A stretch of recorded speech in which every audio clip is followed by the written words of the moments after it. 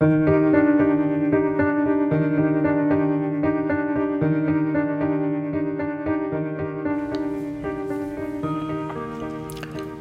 back to Jessica and Carla's high school reunion.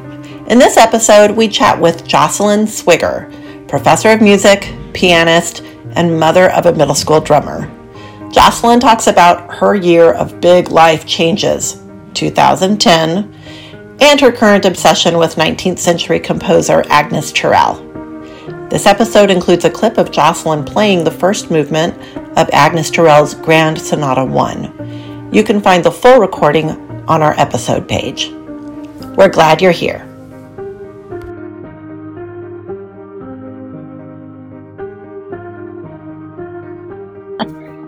Hey, Jessica. Hi, Carla. How you doing? I am doing great. I'm sitting here in Central Oregon, awaiting your arrival and getting ready for a fun week together.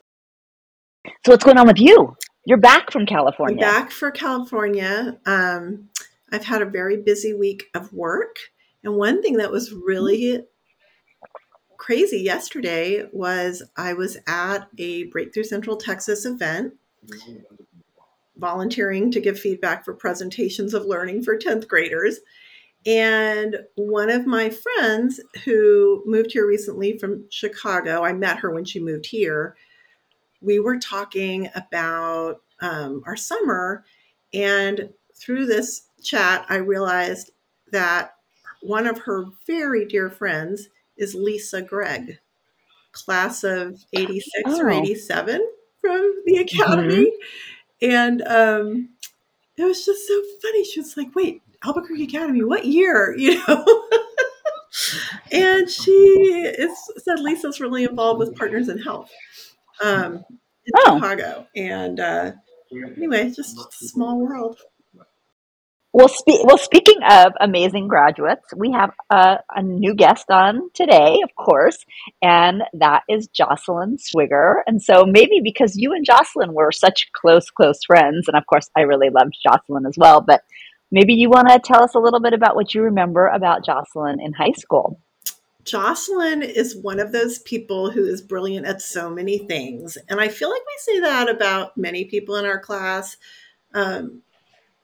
But her boundless curiosity about all sorts of esoteric topics and her willingness to do the work to get good at something, whether that's writing or obviously piano. She's a piano professor at Gettysburg College now. She and I just had a lot of silly time together in high school. And we also overlapped in elementary school too. We both went to Monte Vista for elementary school. And then, reunited in high school. But she was one of my very dear friends in high school. She and I were the servers at my father's 40th birthday dinner party. And we dressed up as mimes. Why did we do that? I guess so that we wouldn't have to speak to anybody. But we had like the whole mime makeup and berets. I don't know, but we had a lot of fun. Yes. Did you walk around pantomiming with your hands? This is the wall, and here is your chicken Kiev. I believe that she's been on sabbatical for at least the last 6 months or so working on this project. And so we're going to get to hear about that research and some of the traveling she's done related to it. She has a son named Ben, and been in Gettysburg, I want to say, for at least a decade. I think Ben was born there and he's in middle school, so it's probably 15 years now. Anyway, it'll be fun to hear what she's up to. That's great. Well, of course, what I remember about Jocelyn is she was so serious, and she was such a great pianist, right? And there was just sort of this like single-minded desire to do that professionally from the get-go. Like, she played the piano. You and I took lessons, and we were clowns. Oh, she comes. And like, she actually like was a real pianist. Hi, Jocelyn. Hi. It's so great to see you. Yeah. Oh my gosh. Well, Jocelyn, it's so great to have you. I hear that you've actually heard a couple of episodes already. Oh my gosh, I have had the best time in the last week listening to you. I've been taking walks and hanging out with, you and Mark Tafoya and Leah Lovett and Tommy Smith and Brad Bryan. I am all caught up. It's been Great. fantastic. I love it. I thank you so much for doing this. And also completely love Jared Matt Greenberg's theme song. And already, I'm already having the podcast experience where you plug in and you hear it and you're like, ooh, I'm about to be in this world, which it's totally doing the thing. It's so Awesome. That's good. so great. So great to hear. And once again, it's so great to have you here on the Jessica and Carla's High School Reunion podcast. And as you know, we always start with a very simple question, which is, what have you been doing for the last 35 years, Jocelyn? Well, I've been doing a lot of music. I've been doing a lot of playing and teaching music, which also involves a lot of practicing and talking about practicing and thinking about practicing. Tons of reflection. Oh my gosh, boy, do I do a lot of reflection. Lots of that. I'm raising an amazing 13-year-old drummer who has zero interest in classical music, which is hilarious. And I am co-parenting him very amicably with his dad in an arrangement that Jessica is 100% modeled on you and your family that I saw growing up. That's so cool. Can talk about that more, but it has been really wonderful to have that as a model. There can be a family where there's two separate families and the well-being of the child is clearly the most important thing. And so everybody gets along and even enjoys each other because, for the many reasons that I'm grateful to your family, Jessica, So neat. um, that is a really big one. There have been some kind of worldview shifts, I think, which have been sometimes really challenging. And then your worldview shifts, and then you kind of learn to live in the new normal, right? My 40s were one big midlife crisis, no question, with also lots of really joyful moments in there, right? But lots of midlife crisis. Um, lots of trying to find my way, and I think I'm still working on this, but trying to find my way to the idea of enough. So that can mean abundance and scarcity, or it can mean work really hard and do the thing until you push yourself into the ground and then collapse, or maybe find a middle way where I could work a good amount. And then instead of collapsing, maybe I don't have to actually completely check out for so long. So I think finding my way to that. There has been a lot of deliberately working to make peace with my body. As a musician, I have to use my body the way an athlete does, right? If I do it wrong, I get hurt and I can't function. And so on top of all of the stuff about, being a female in our particular culture and time, which has of course been a thing, there also has been a lot of just trying to figure out how I can use myself most effectively to play music and also to live in the world. Oh, by the way, I'm a professor. I guess I should say, I'm a music professor. I teach piano. I play piano concerts. I have some albums out. I am really fortunate to have music as such a central part of my life. I totally won the lottery about that.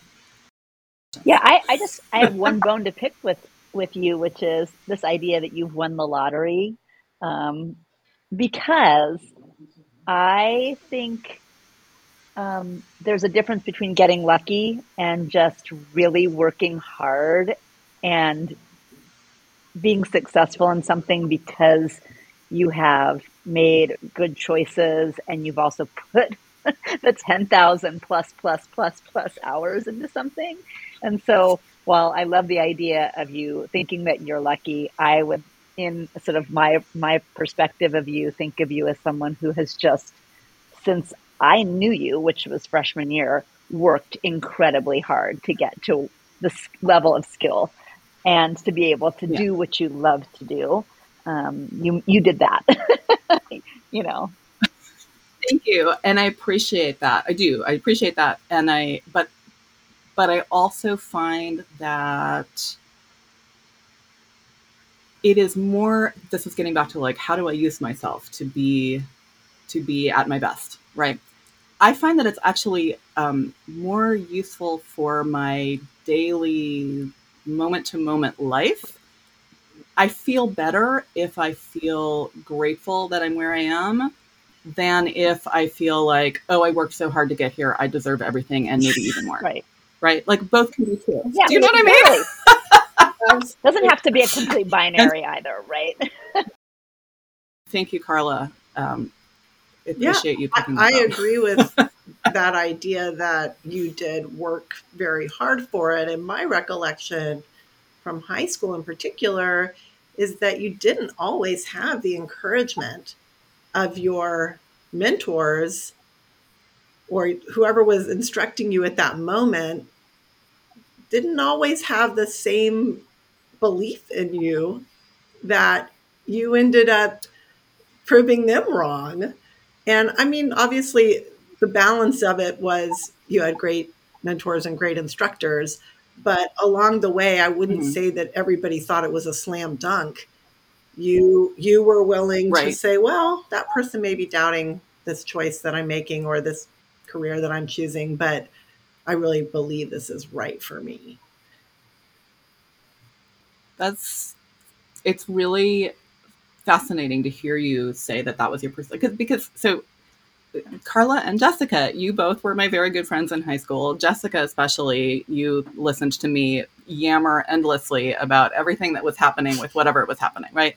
So, so I know that you're talking from having heard me talk, and I mean, I don't know. Do we want to like Sure. talk about what?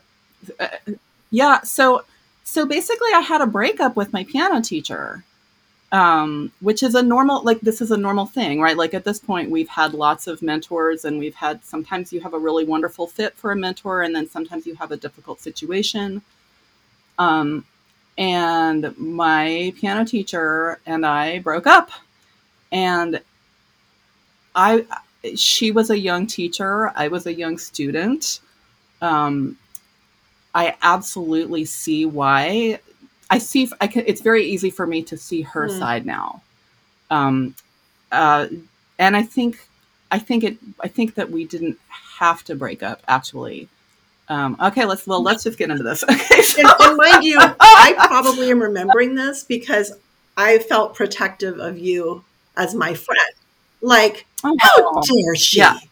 yeah, I can't believe. yeah, Well, yeah, and yeah. also it's really interesting, right? We have narratives that we tell ourselves at one point, and then being able to look back at them and, ask the question like, what was my perspective? What was the other person's perspective? What's the true story somewhere in there?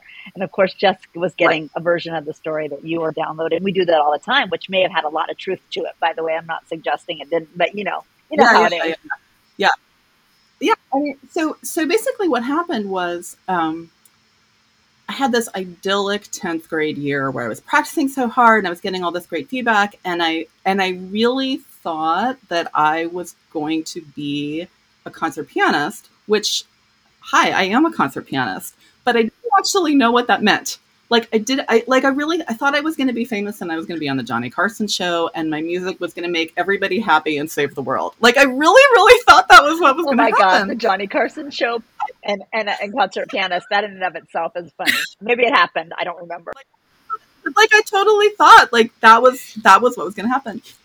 And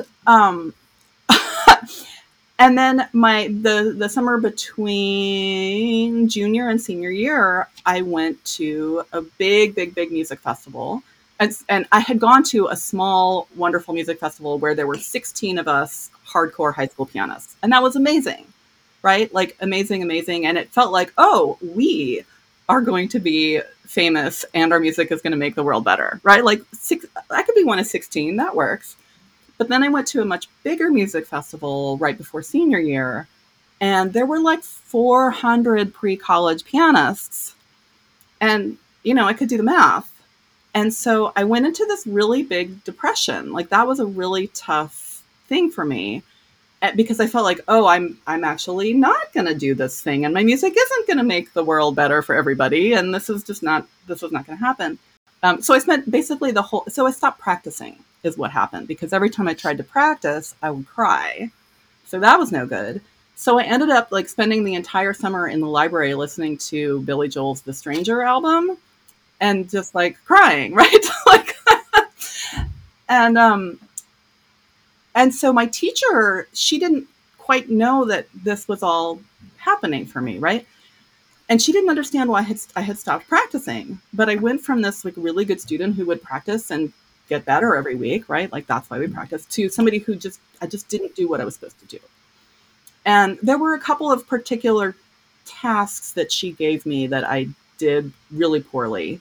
Like she loaned me a score of hers with her particular fingering numbers written in. Like which finger you choose to use on which key makes a huge difference in how you play something. And so that's a really valuable thing for a teacher to give to a student.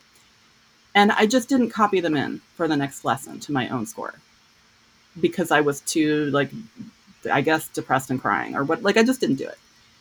And we did have a couple of conversations about that. But I don't think she was a young teacher. She was in her 30s. She hadn't navigated this kind of thing before. You know what I mean? And then, so then there was this piano competition where some Russian youth orchestra was touring the United States. And they were doing this competition like wherever they went, where they were going to have somebody play the Shostakovich Second Piano Concerto with the orchestra. And the concert was going to be at our high school, right? So I was like, obviously, this is my competition to win. This is mine. This is mine. I'm going to do this. Except that it's hard to practice when every time you practice, you stop practicing because you're crying. So that doesn't work so well. And so the week before the competition, I went into my lesson. I totally had not learned the piece because I wasn't practicing. I didn't learn the piece, was not 100% not ready. And my teacher said absolutely correctly, you're not ready to enter this competition. Don't enter this competition. And for some reason, I had this idea that I could just make it happen in the moment and that I was going to be able to do it. And so I was going to enter the competition anyway. And I said, I really want to enter the competition. And she said, this is one of these pivotal moments, right? She said, well, if you enter this competition as my student, don't come back unless you win. And of course I didn't win. I was totally not ready. I played really well for the first few pages, and then I had a giant memory slip and was totally not ready. And the judges said, they even basically said, like, how long have you been working on this? And I told them whatever it was. It wasn't as long as it should have been. It wasn't as long as it should have been to learn it. And they said, and what does your teacher think about you entering? And I said, well, she really thought I wasn't ready. And they said, well, we don't have to tell her.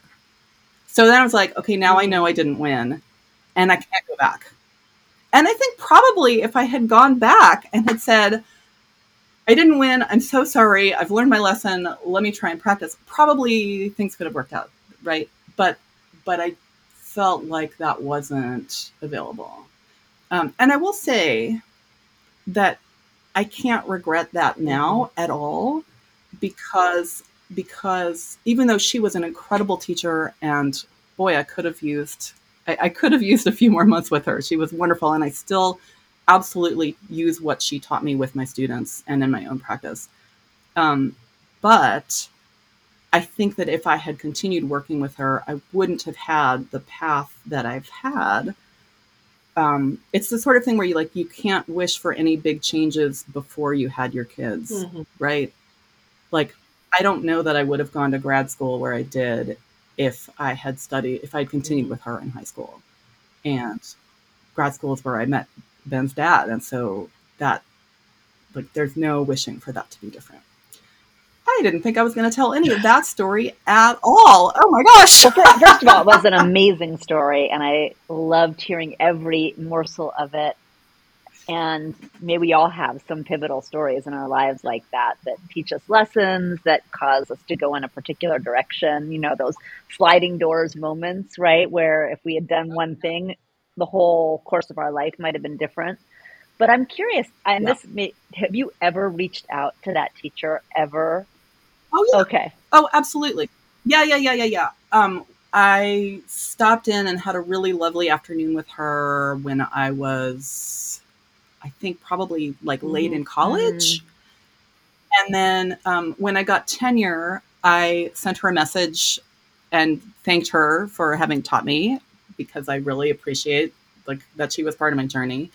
And when I recorded the Chopin etudes, I reached mm. out to her and said, "Thank you so much for inspiring me to do this." So, um, and we're on Facebook, although I'm really not on Facebook very much. So I absolutely feel healed and connected, but we're not in touch all So the time. Yeah, you're a teacher yeah, now.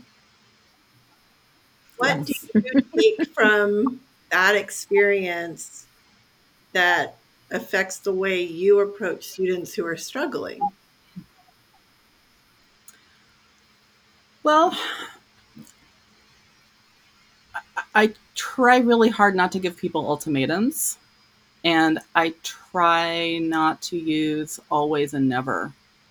Um, Mhm. yeah, I and I think that I tend to err a little bit on the side of being the teacher who is too compassionate and too easy, rather than the teacher who is too harsh Mhm. and too demanding.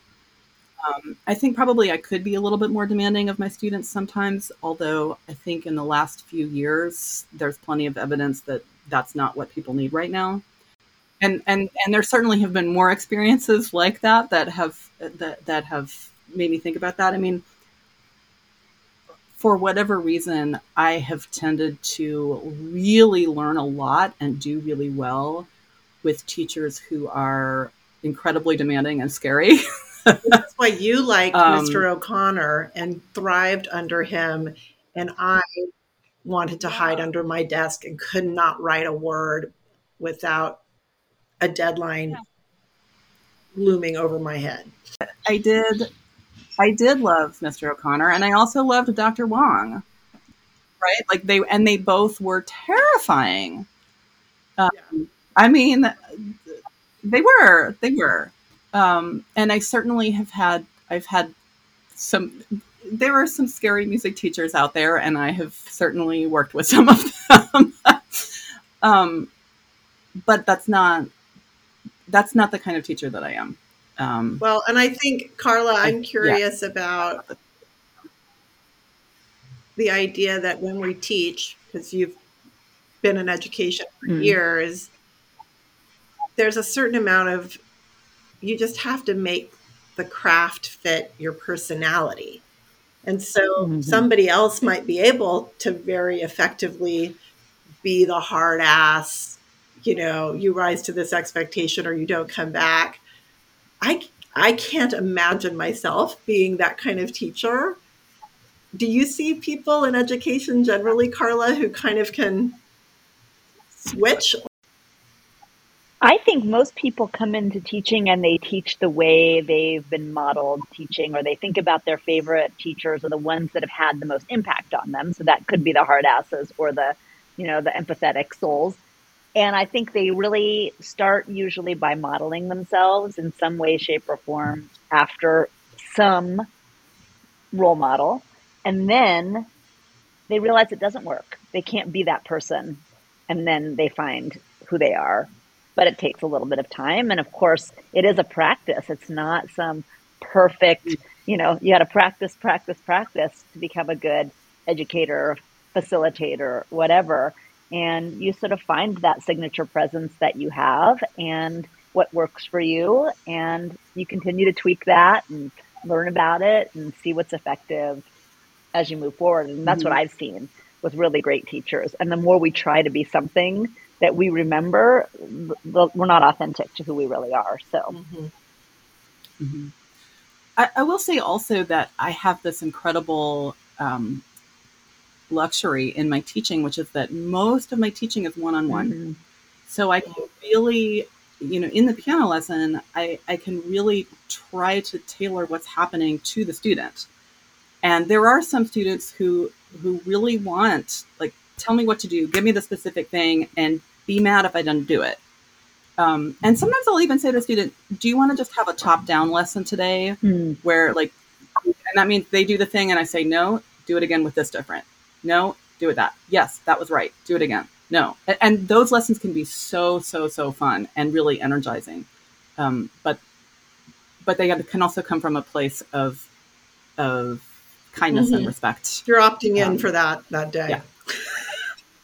So Yeah. I Yes. have a different question about that story.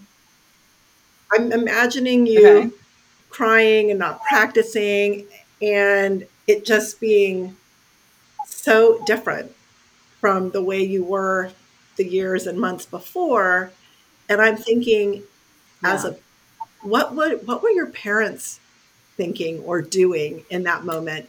Because today, if I saw my child completely withdraw from the things that gave them joy, cry, seeming totally lost, I mean, imagine the Mm-hmm. specialists and the interventions and the anxiety and how Right. I mean, you could see how parents these days would probably would involve themselves and feel like that Uh was their huh. Uh job. huh. Yeah. What were your parents doing in all of this, if anything? Or were they like, you're capable, you'll figure it I out? I honestly don't know. I mean, one thing was that I didn't practice at home mostly at that point. I mostly practiced in practice rooms at UNM, the university. And so it might be that a lot of the crying and the crises were happening when I was in a room by myself. So it might be that they didn't see it, not because they were willfully ignoring it, but just because Hmm. I don't know. My mom would have been the one who would have been more likely to be involved with what was happening. Um, and that's just one of the things I would love to ask Yeah. her about. Yeah. You and I both lost our moms, and there's so many times in life now where I think it'd be so nice to say, you know, how would what happened back then? And so now that I'm going through menopause, what the hell is this? You know? So Oh my gosh, you and me. I definitely I empathize with that I feeling. know. It's tough. I know. Mm. Well, I'm, it doesn't sound like they were very involved in it. It sounds like you navigated that time um, with guidance, support from other people, and then from your own knowledge of yourself and what you wanted to do. yeah, I think so. I mean, you would certainly be part of that support system. Absolutely. So thank you for that in case that hasn't come up. So I sweet. remember when I could not get myself to start working on my college application, and Jocelyn sat in my bedroom and hand wrote my words as I was speaking them to get me out of the writer's block that I was in. And That's Wow. amazing. yeah, yeah, it Amazing. was so helpful. So you know, Awesome. it all evens out. So, yeah, I do not remember that at all. So So, Jocelyn, I'm curious, you talked about that as like a really significant inflection point. And of course, that was back Yeah, that was really way back. yeah, I'm curious if there yeah, have been a couple of other real defining moments, either in your yeah. Sure, career sure, or your personal growth. Maybe you can tell us a little bit about what happened yeah, after that. sure. So, I left. So I really decided at that point. I am clearly not going to be a concert pianist and make the world better with my music. That's not going to happen. But I really like playing piano, so I'm going to keep playing in college. So I went to Oberlin and did a double major in the conservatory and as an English major too. And that was a perfect fit for me. It was really, really, really good. And also really hard, right? Like it's college. You're crying a lot. I'm sensing a theme here. No, but I want to just say, Yeah, I mean, Jocelyn, the fact that you went to Oberlin is, it just speaks to the fact that like you were not you were definitely a supremely talented, hardworking pianist because you don't go to Oberlin and be part of the conservatory without that. so I was there, and I really thought I'm not going to be a professional pianist, but I like to play. And then I discovered collaborative playing, where I was playing with other people, and I loved Mm. that. So then I started playing with everybody else, and that was great. And then my junior year, I went abroad with the English program and spent a semester in London, and it was amazing. We were going to, I think, 4 plays a week. Like you read the play in class, and then you go to the play, and then you discuss it the next day. I mean, unbelievable. And lots of like fringe theater too. So probably one of those 4 was fringe. But anyway, and I was living in one of the great world cities for the first time, which was incredible. And so here we come back to apparently the theme of the day. Um, I was crying all the time because I only had access to a piano 4 hours a week. And if you only have access to a piano 4 hours a week, every time you play, it feels really rusty and awful and like you can't play. And it was awful. Like it felt like missing a romantic partner. Like I don't mean that in any kind of creepy way, but like it just felt like I missed this part of myself that I cannot handle being Hmm. without, you know? And so that semester was really, really important for me because I thought, well, this is not going to work. Like I can't live my life without playing piano like this. So I better switch my thought thinking from, oh, I'm not going to be a professional to, I better really practice and really get good at that. So that was a really, really important shift for me. So then after college, I went and freelanced in New York City for a year and was just absolutely broke. Like I would do an accompanying gig up at Manhattan School of Music, which is like 120 something street. And then I would walk down to my telemarketing job at Carnegie Hall on 57th Street to save the subway fare. Um, and I slept on the floor and rented an upright piano. Like I was broke. It was unbelievable. Um, but I also was really feeling that I can't do at the piano what I want to be able to do. Like I just can't physically make my body do what I want, right? And I knew that if I studied with a teacher that I did study with in grad school, I had worked with her some previously, and I knew that she could really help me. That she explained things in a way that made sense to me and was really good. So then I went to Eastman School of Music in Rochester, New York, for a master's degree. But I was absolutely certain that I was just going for 2 years. I'm just going to grad school to get my technique the way I need it to be, and then I'm coming back to New York. I'm going to be a vocal coach. I mean, I wanted to play for, especially playing for singers, like opera singers and Broadway singers. And I'm sure that I could have done that. Like, I'm sure I could have made that happen. So, towards the end of my master's degree, I walked into my piano lesson one day, and my teacher said, there's a sabbatical replacement job if you want it. And so I spent a year teaching at Fort Lewis College in Durango, Colorado, right after my master's degree, which was so nice to come back to the Southwest. I mean, It's that was beautiful there too. really It's so gorgeous. so beautiful there, and really supportive community. It was the perfect first job for me. Um, and so that was like giant neon sign in the sky that says Jocelyn, be a college professor. So then I was like, all right, I guess I have to go get a doctorate. So then I went back to Eastman and did get the doctorate. Um, and that was really fun. I mean, I loved being there, and just working really, really hard with a bunch of other people who were working really, really hard and good at the thing. And like, it's just fun. Um, anyway, so then I utterly failed to find employment after that. And I went back to New York City and freelanced there. And that was a way better experience than the first time. Partly because I was living in Brooklyn and I had friends, which I had not had the first time around. First time around, all of my friends from college moved to Boston and I moved to New York. So I was like, that sucks. But this time I had a bunch of friends who lived in my neighborhood, and I had as my sort of anchor day job, I was doing ticket services for the Brooklyn Philharmonic at the Brooklyn Academy of Music, which is kind of like Lincoln Center but avant-garde, and it's in Brooklyn. And so I had a BAM ID, which meant that I could go with a friend for free to anything that wasn't sold out. And so for 2 years, I lived in Brooklyn, and it was like getting another graduate degree of just going to every incredible avant-garde performance.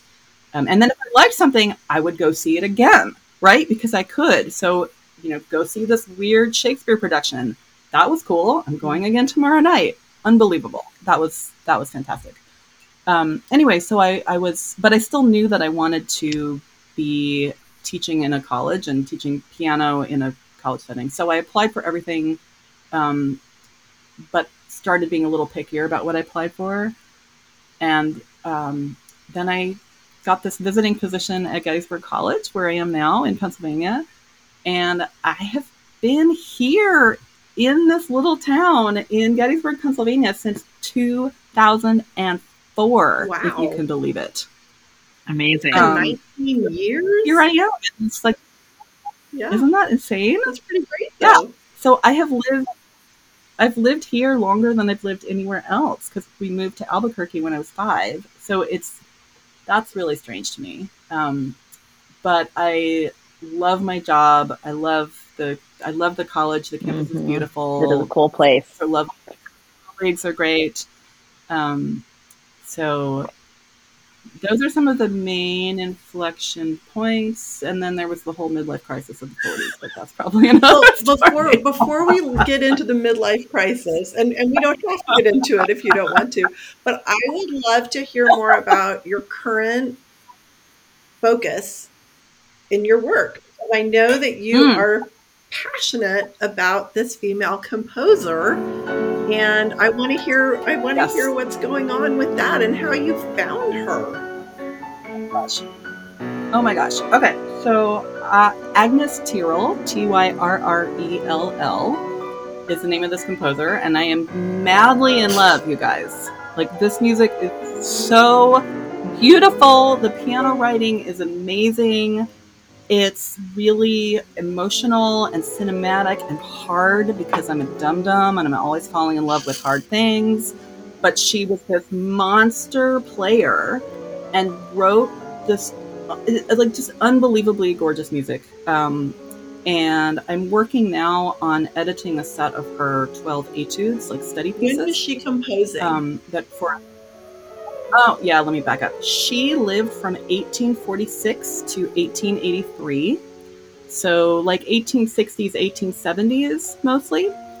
She lived in Brno, which is about halfway between Prague and Vienna.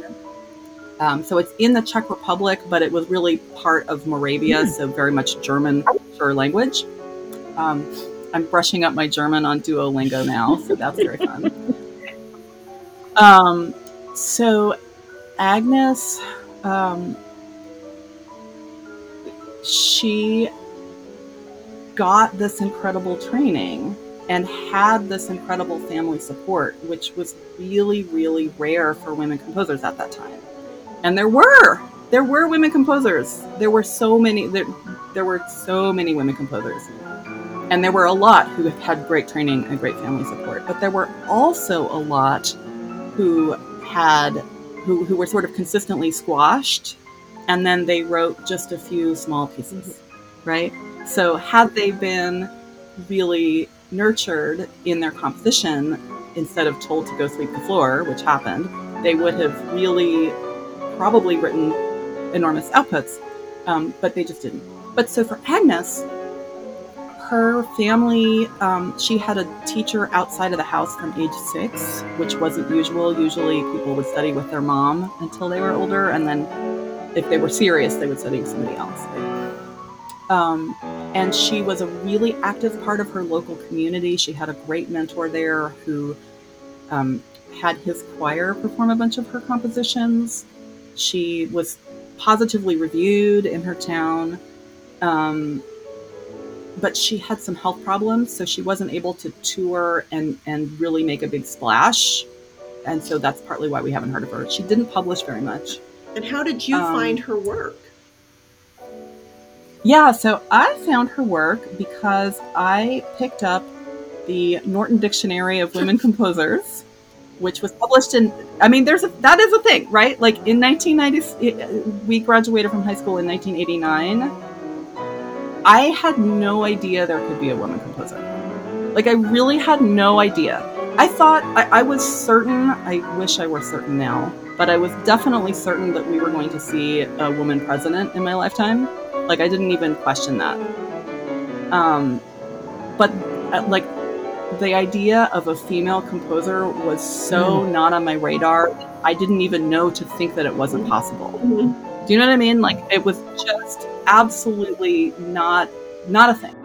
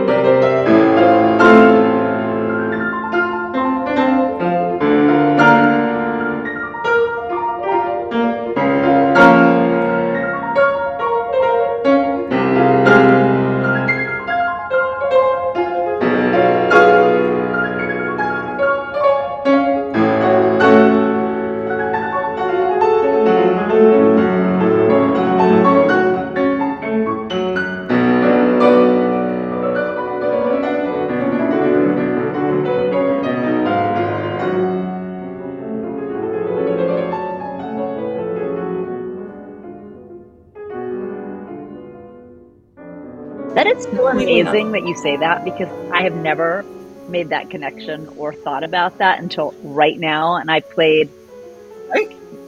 music for a long time, not like you did, obviously. In fact, I was the opposite. I just never practiced and never got any better, and it was fine.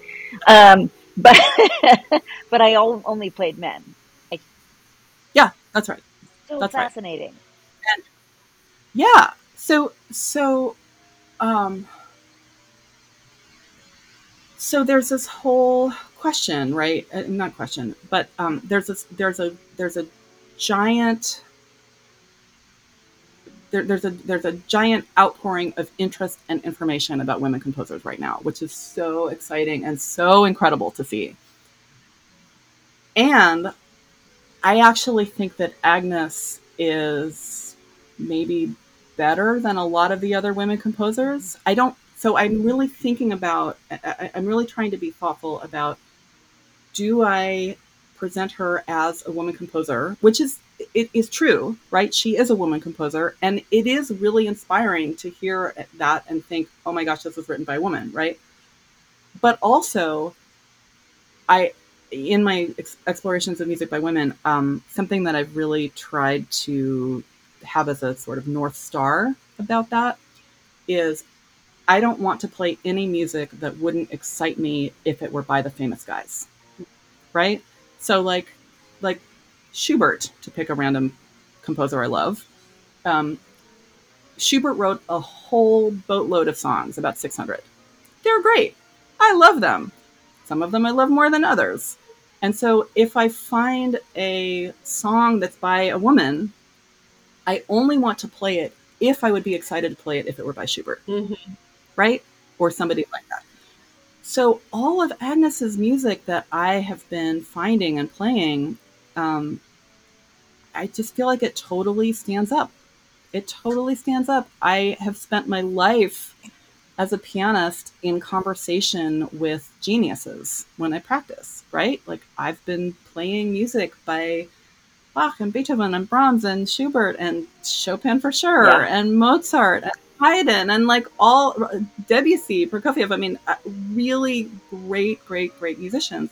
And when I play this music, it absolutely feels like it's on that level. And I'm not saying that she's Beethoven or Mozart or Bach. Like, nobody is Beethoven or Mozart or Bach. But boy, I think she lines up with a lot of other really, really, really good players. Anyway, so I'm madly in love with her music. It's so gorgeous. It's so awesome.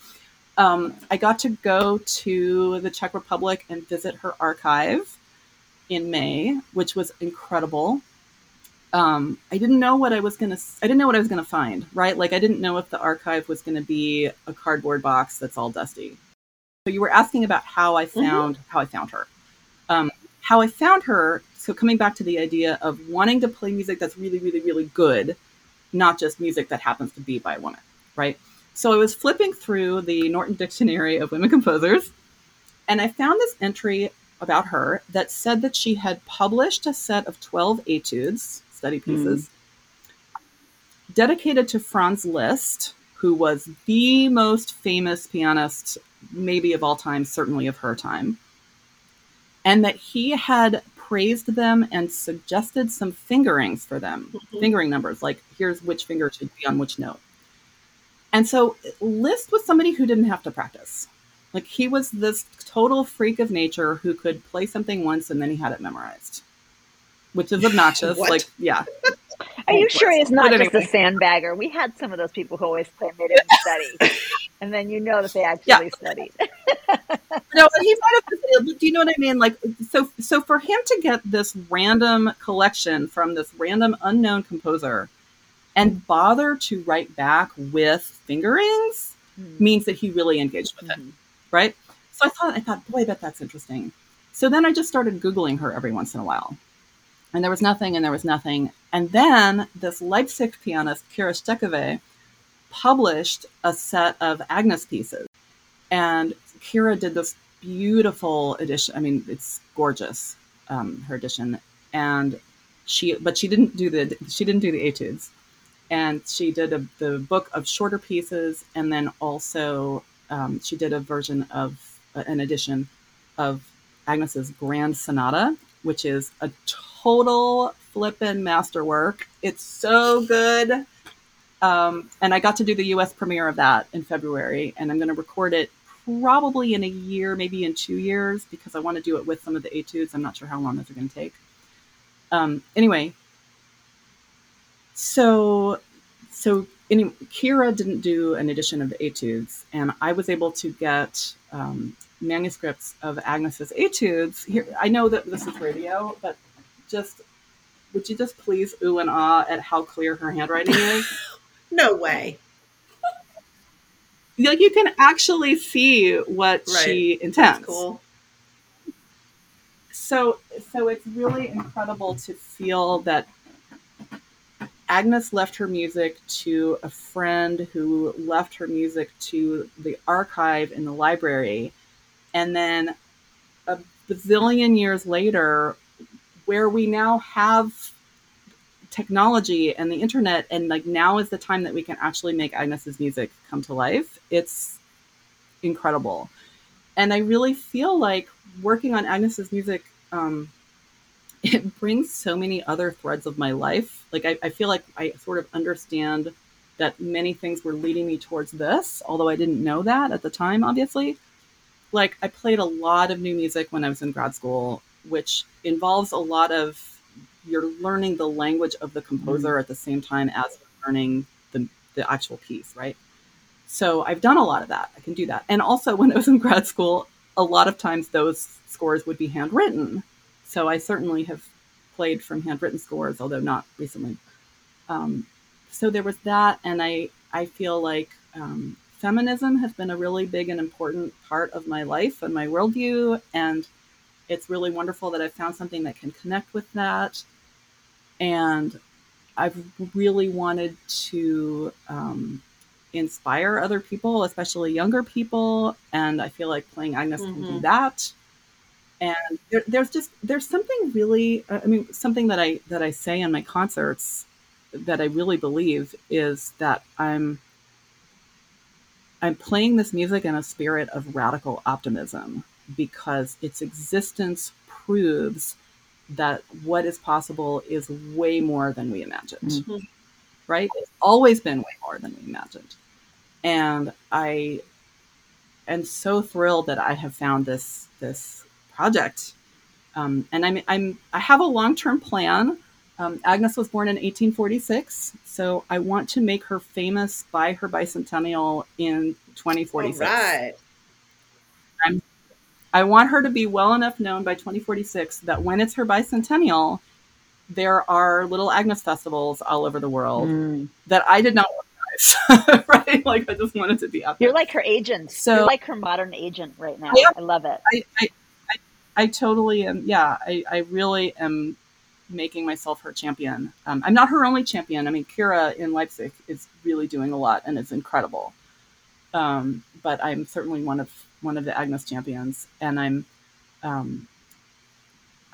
starting to play some of her music in concert. I'm going to be playing the sonata, which is so incredible, and as many of the etudes as I can get going, and some of the shorter pieces in house concerts, like house parties, in the next several months and years. So if anybody listening, and I'm not kidding, if anybody listening wants me to come and play for a small select group of people who would be excited to hear incredibly beautiful 19th century music by Agnes.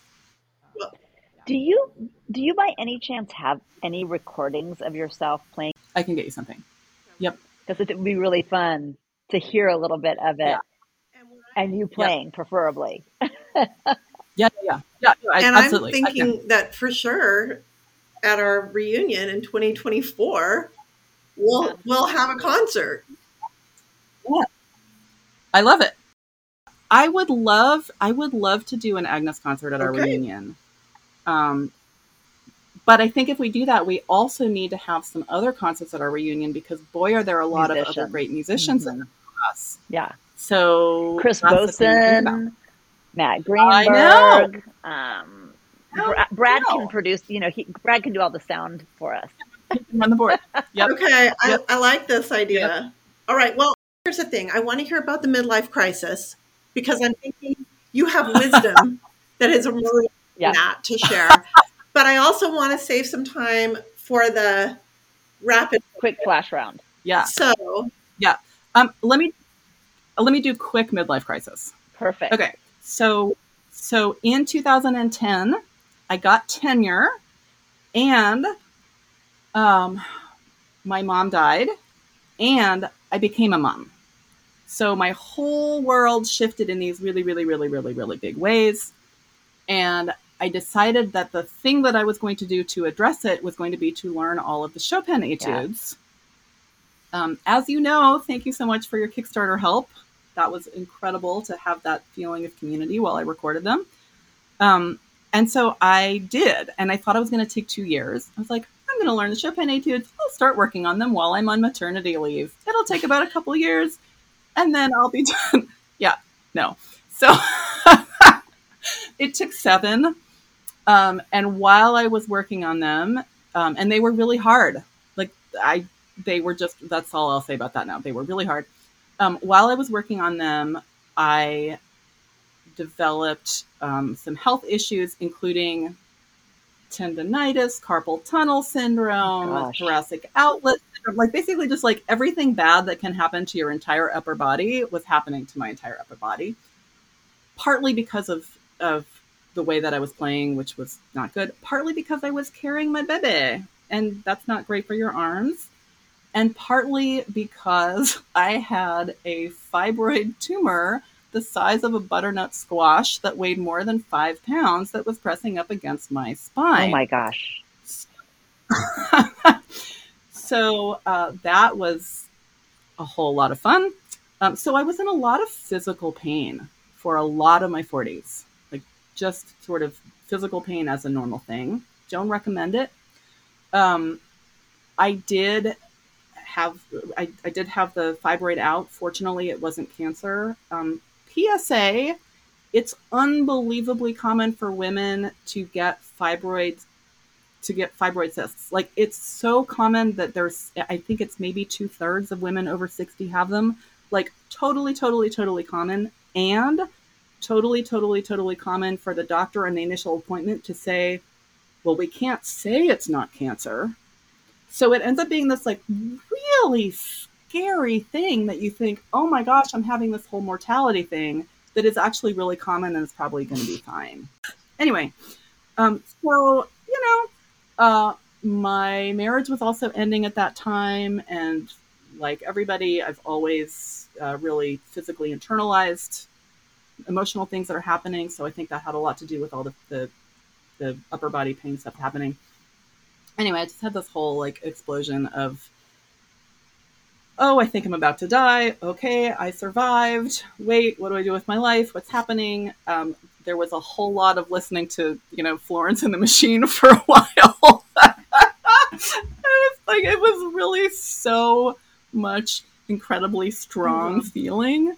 Um, so that was a whole thing, and then I was taking care of my aunt who lived in New York, and she was complicated, and then had dementia, and so that was very, very stressful in a lot of different ways. But that was really coming to a head in my 40s. She died right before the COVID, but right before the pandemic started, and I'm so grateful that she Hmm. didn't live in the pandemic because it would have been impossible. There just were all of these like emotional, physical stumbling blocks that happened over and over, and and man, the 40s were tough. Um, yeah, had a radical hysterectomy. Like totally have been in menopause for like 5 years. Yeah, that's my midlife crisis of the 40s. That's here we are. Yeah. And now and now you feel, how are your 50s? So far, they're way better. I mean, look, life can throw all sorts of curves at us. Yeah. You never know. You never know what's going to happen, right? But I feel really, I So feel good for now. aside from your work and your drummer, Ben, who you are parenting, what are you doing that brings joy into your life? Yeah. I do yoga. Mm. I do yoga online just about every morning, and I have this really wonderful, small, hardcore group of yoga friends who do yoga together twice a week. We have a teacher who is a former Cirque du Soleil clown. Oh, So fun. he has this whole poses for really long and then tells us terrible jokes while he's doing it. It's the best. I learned how to stand on my head to do a tripod headstand at age 50. Come on. I'm super proud of that. And I just really like doing tree pose when there's trees. Like we meet in the park in the summer and it's gorgeous. I love it. It's very beautiful where I live. It's really easy to go on walks and see trees and nature and horizon. And so I like doing that with friends or with podcasts or whatever. I read, I watch Netflix like everybody does. I journal. Yeah. Awesome. And I also really love, like, I do actually really love teaching. Like, it's really fun. Your students are so lucky to have you. Yeah. Thanks. Yeah. I'm lucky for them too. Sounds amazing. All right. Well, shall we do? Well, should we go back in I think we time should go just back a in little time bit? now. Yeah. Lightning round. This was so amazing, though. I just want to say, learning about you and about everything that's gone on in your life, the highs and the lows, and you've always been an insatiably curious person and just a professional learner, which I think are actually the best teachers or the best learners too. So thanks so much for sharing all of that with us. And now we'll go back in time and see what you remember a little bit about your time in high school. Real quick, when you think about yourself back in high school, is there something that you really remember about you, like how you perceived yourself, before we get into the flash round? I think that we already kind of talked about it.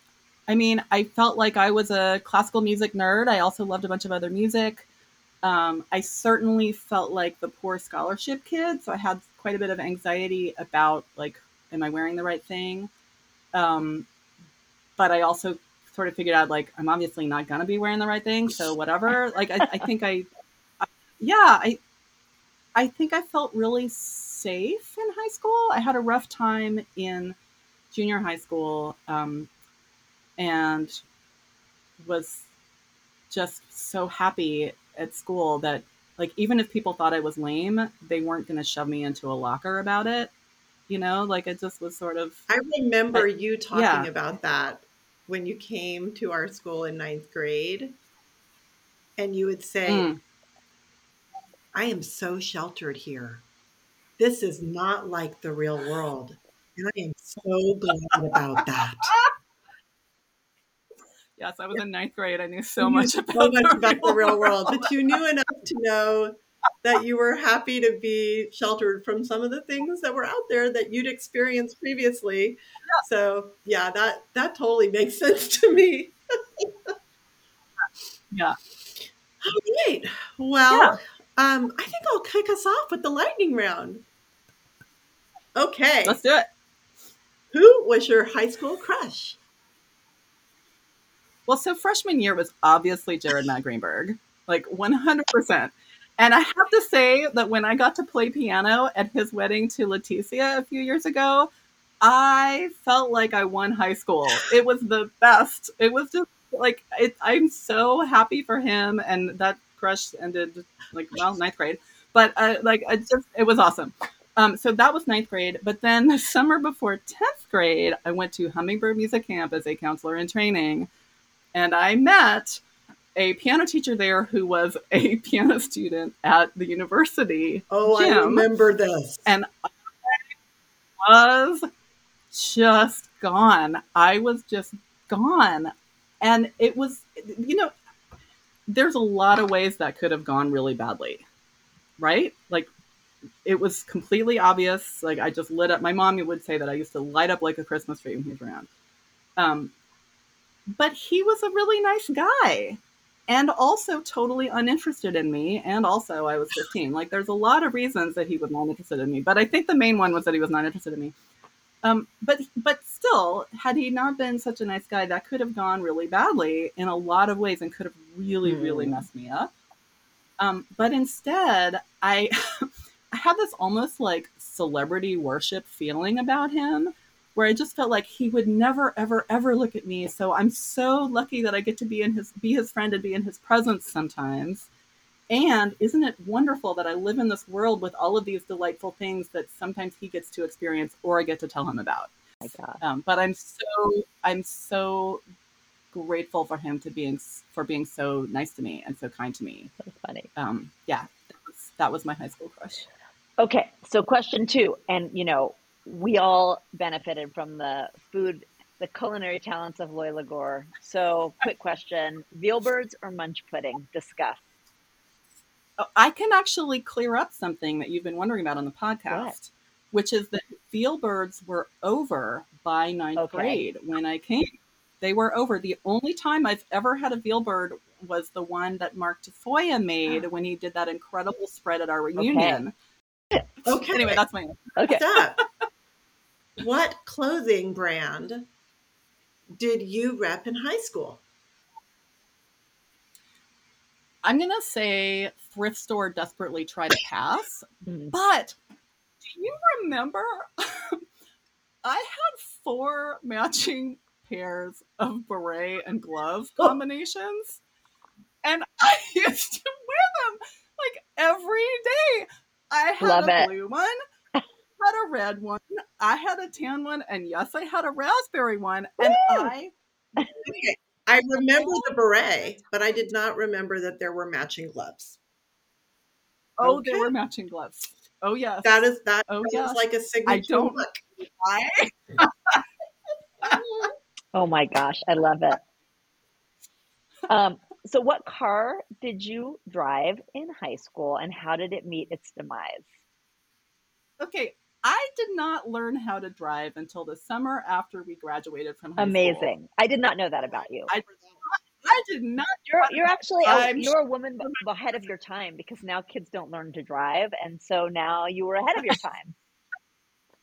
So I will say that when we have our reunion, whenever it is, I will be so happy to give people rides with whatever my rental car is, because I was constantly needing a ride. Like, I just always needed a ride all the True. time. And I now, when I go to Albuquerque, I love it. I love giving people rides. It makes me so happy. So anybody who needs a ride, our next reunion, hit me up. So Girl, how did you get to school in the mornings? Did you get carpool? Did you have a So freshman and sophomore year, Kristen Miskell drove me from the class ahead of us. She's wonderful. That was great. And then actually junior and senior year, beloved, amazing John Gray drove me to school, which was so kind and so above and beyond, and just lovely and important mentor. But also I think we mostly just listened to NPR, but yeah, so kind. And then the way I got home was I either tried to hound people for a ride, or I took the bus. Mm-hmm. I took the bus. I would walk over to Wyoming and I would stand there and wait, and then I would take the bus down to the university where I would do my lessons or That's so awesome. practicing or whatever. Yeah. Cool. Yep. Happy to give a ride. When you think about high school, is there a song or a band that stands out to you from that time? I can't pick one song or one band. Do you remember, Jessica, you had a mixtape. Carla, maybe you made it, but I think Jenny Tung made it. And on one side of it, it was called Happiness! And on the other side, it was called Songs Which Express Loathing of Oneself. We were not dramatic at all. That was definitely not me. I didn't have that dark side. There were a bunch of you who liked to sit and listen to sad music. That was not my thing. Was Jenny Tung. So anyway, I don't actually remember what was particularly on that song. But a couple of songs that sort of came to mind that they could have been on that song. One would be Secret by Orchestral Maneuvers in the Dark. Love that song.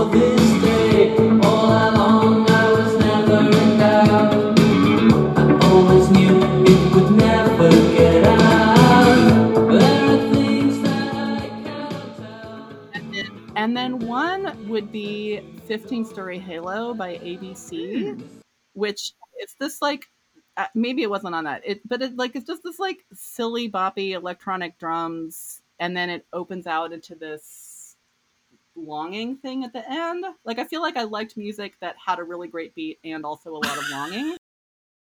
To a lot of like downtown New York avant-garde music, like John Cage and Laurie Anderson, and that's it, Philip Glass. Who is the high school teacher who you think had the greatest impact on you or influence on you? Yeah, so many. Of course, John O'Connor and Dr. Wong and Nancy Spencer and Chris and Julian Bull, but I have to say John Gray. Yep. Yeah. It's been fun for me to get a chance to see him occasionally in Portland. He lives really close to us, and we have a house in Portland, and he lives very close to us. So it's very cool. That's great. Yeah. Okay. Yeah. What was your favorite hangout spot? Your house, Jessica, was one. I wasn't really around that much because I was down at the university. So I was down at UNM. I was at the Frontier a lot. But I remember really clearly walking back and forth on the quad, and it was so beautiful. I just quickly, in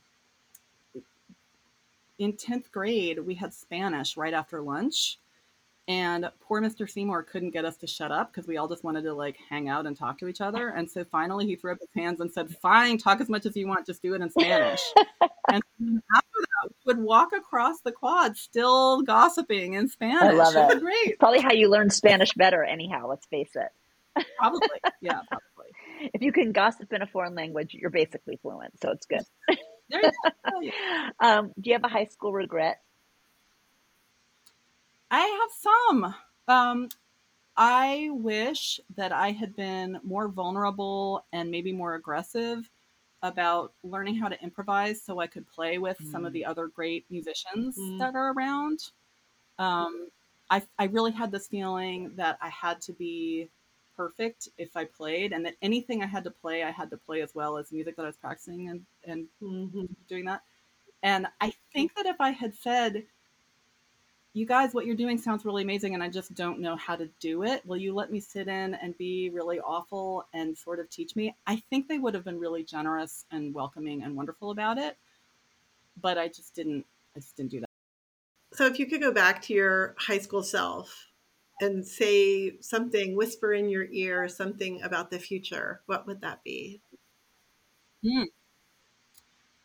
I think I would have really liked knowing that I was going to record an album that Bennett Pastor was going to produce. Fun. It's amazing. Because we were we weren't really rivals. He was a jazz pianist. I was a classical pianist, but I didn't even think we could collaborate.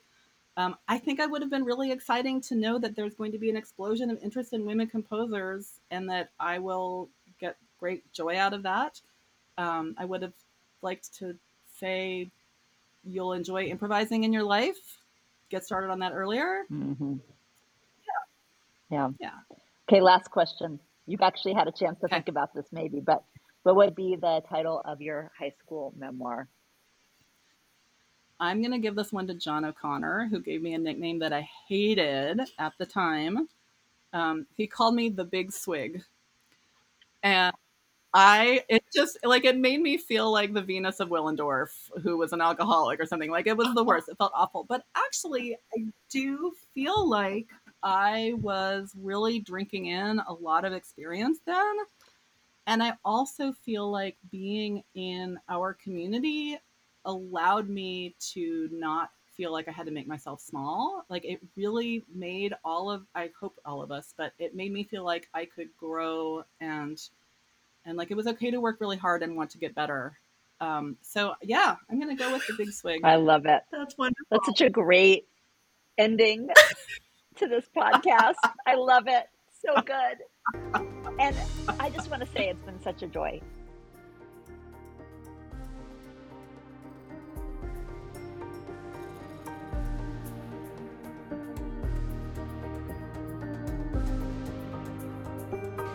Jessica and Carla's high school reunion is written, directed, and edited by Carla Silver and Jessica Slade. Our theme music, True Sight, is by Jared Matt Greenberg.